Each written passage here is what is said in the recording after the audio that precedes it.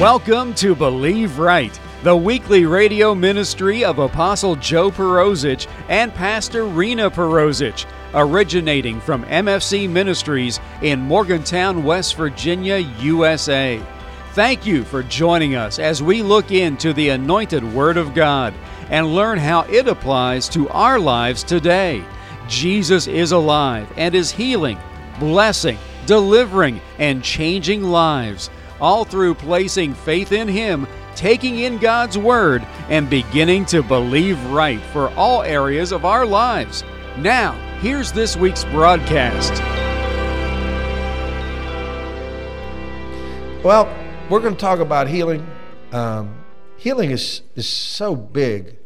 To be honest with you, I was thinking I could teach this for the rest of the year. Healing, Kenneth Hagin taught it all his life, so you know it's big.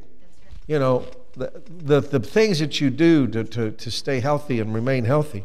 Today's question, really, the big one is, are you right with God? Because that's the big one. You got to be in the position.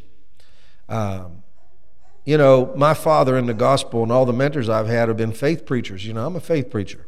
But God doesn't owe you anything because you did something. You understand? Like even what you volunteers did, that doesn't mean He's obligated to you. Now, He wants to bless you, but He's not obligated because He's given you everything.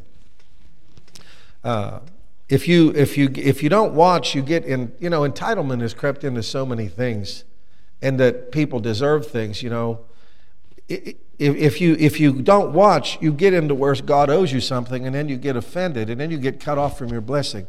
I have watched people in churches work for years, like 10 years, 15 years, and get offended and leave, and the church get blessed, and then they weren't a part of it. And it's very sad that they missed their inheritance because the devil took them out.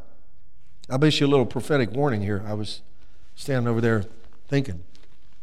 See, I've been in a lot of fights with the devil, and he cheats. Like he hits you in the back of the head when you're not looking. You know, whenever you're not looking, he'll do anything. He's a backdoor man. I don't have no use for backdoor men. That's why I hate the devil. He just gets behind you and does something to you when you're not looking. And we're going to have a move of God. I don't know if you could tell. I've been saying it for years, but it's close, and it's in my belly, and it's in yours. The devil is a master at leaving sleeping cells and things set until God's going to do something. He lays under the surface. That's why it is so important that you examine yourself. Because you got to ask God, is there anything in me that the devil can use when it starts to rain? Come on. Because if you're not, you know, I say this all the time. I have this much confidence in myself. My confidence is in Him to keep me. To Him who is able to keep me from falling. And if I get too arrogant, I start grinding on myself. I have a self-grinding program that I run because I do not want to be high-minded. You can do it in a New York minute. You can be humble this morning and high-minded by 1 o'clock today. Because that's the devil puffs you up and tries to make you think you're something you're not. And I think that you have to daily deal. That's what one of the mothers in the gospel told us. You have to deal with yourself daily. I don't think you can go past a day without dealing with yourself. Maybe you can, but I like a short leash. I don't want to get too far off and then have to make a comeback. You understand? I don't want to waste my life like that. So I encourage you to examine yourself. Look over your membership book. It tells you how to deal with an evil report. Cover the fundamentals in the next couple of weeks, if you would. Just so you stay in perspective, because when the devil tries to attack, you don't really think we're going to have a move of God without an attack, do you? Can I just say it? Do you really think He's going to lay down in the corner and go, oh my, God's going to save a bunch of people, I better get out of the way? He's still trying to overthrow God. Don't ever forget the devil is still trying to overthrow God after all these years. He's insane. He's crazy. And anybody who's trying to overthrow God is crazy. So I plead the blood over you, and I ask you to examine yourself so you're safe in the days to come. Because the world is getting crazier, and I know you know that. I mean, you're going to have to really know God to navigate what's a lie and what's the truth. And there are things I'm really not supposed to tell you. You have to know God well enough to navigate your life with the truths you know. You understand? I can teach you, but you've got to do your own wording. You've got to do your own research. You've got to pray in the Holy Ghost so you know truth when you hear it and you know lie when you hear it.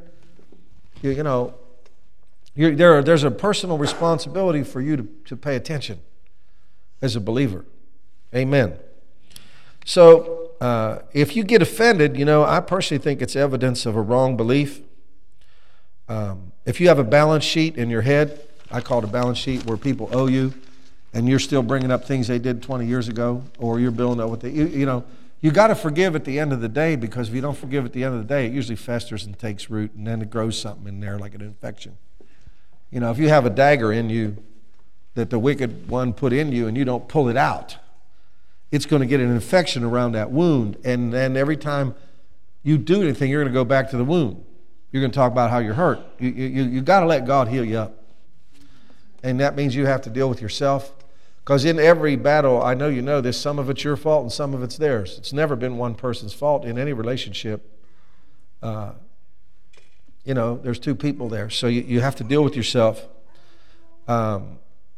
Expectations based on, what you did and not what he did. Remember, your expectations have to be on what he did for you, not on what you did for him. Because the Bible says that before we knew him, our righteousness was as filthy rags. And even after that, we don't know as much. We do the best we can with what we know, and we trust him with the rest in the end, don't you? I don't know about you, that's what I do. No matter how much I know, I always know that there's things that are blind here, and I trust him to keep me. I don't have confidence in my own human effort to keep me safe. Do I do things to keep myself safe? Sure, we lock our doors and everything. But, I believe there's angels outside them doors. So I bank on them too. You know what I mean? I lock them, but I think I've walked around my property several times.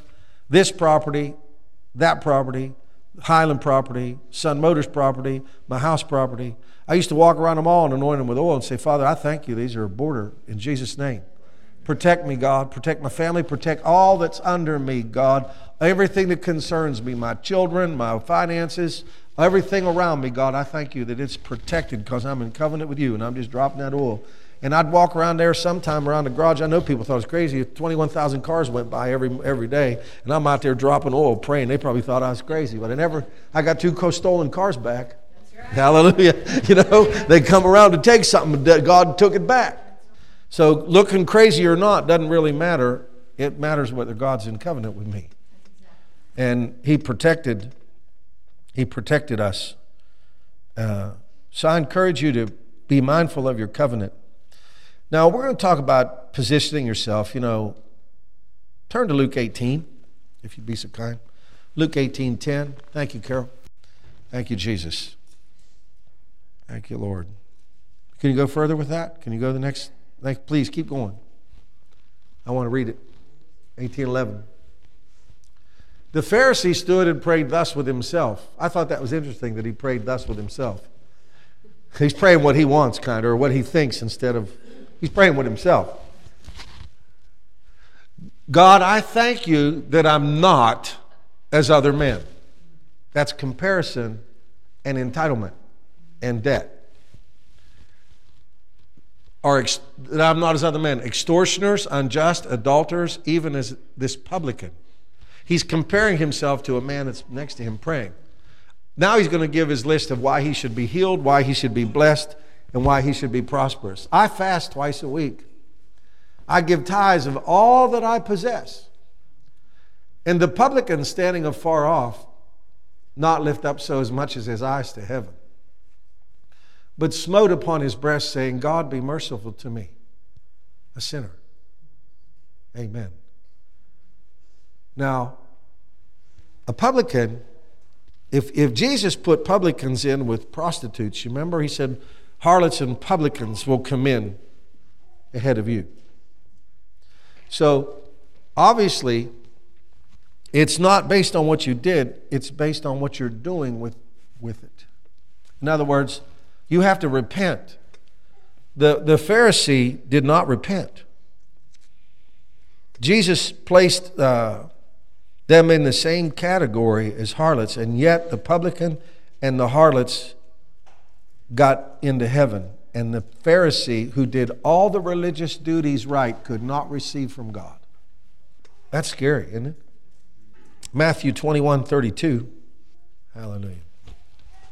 For John came unto you in the way of righteousness. Now listen, and you believed him not. But the publicans and the harlots believed him. Now this is where, to me, people who think they're Christians or Christians that are disobedient get in trouble right here. But the publicans and the harlots believed him. And ye, when you had seen it, repented not afterwards that you might.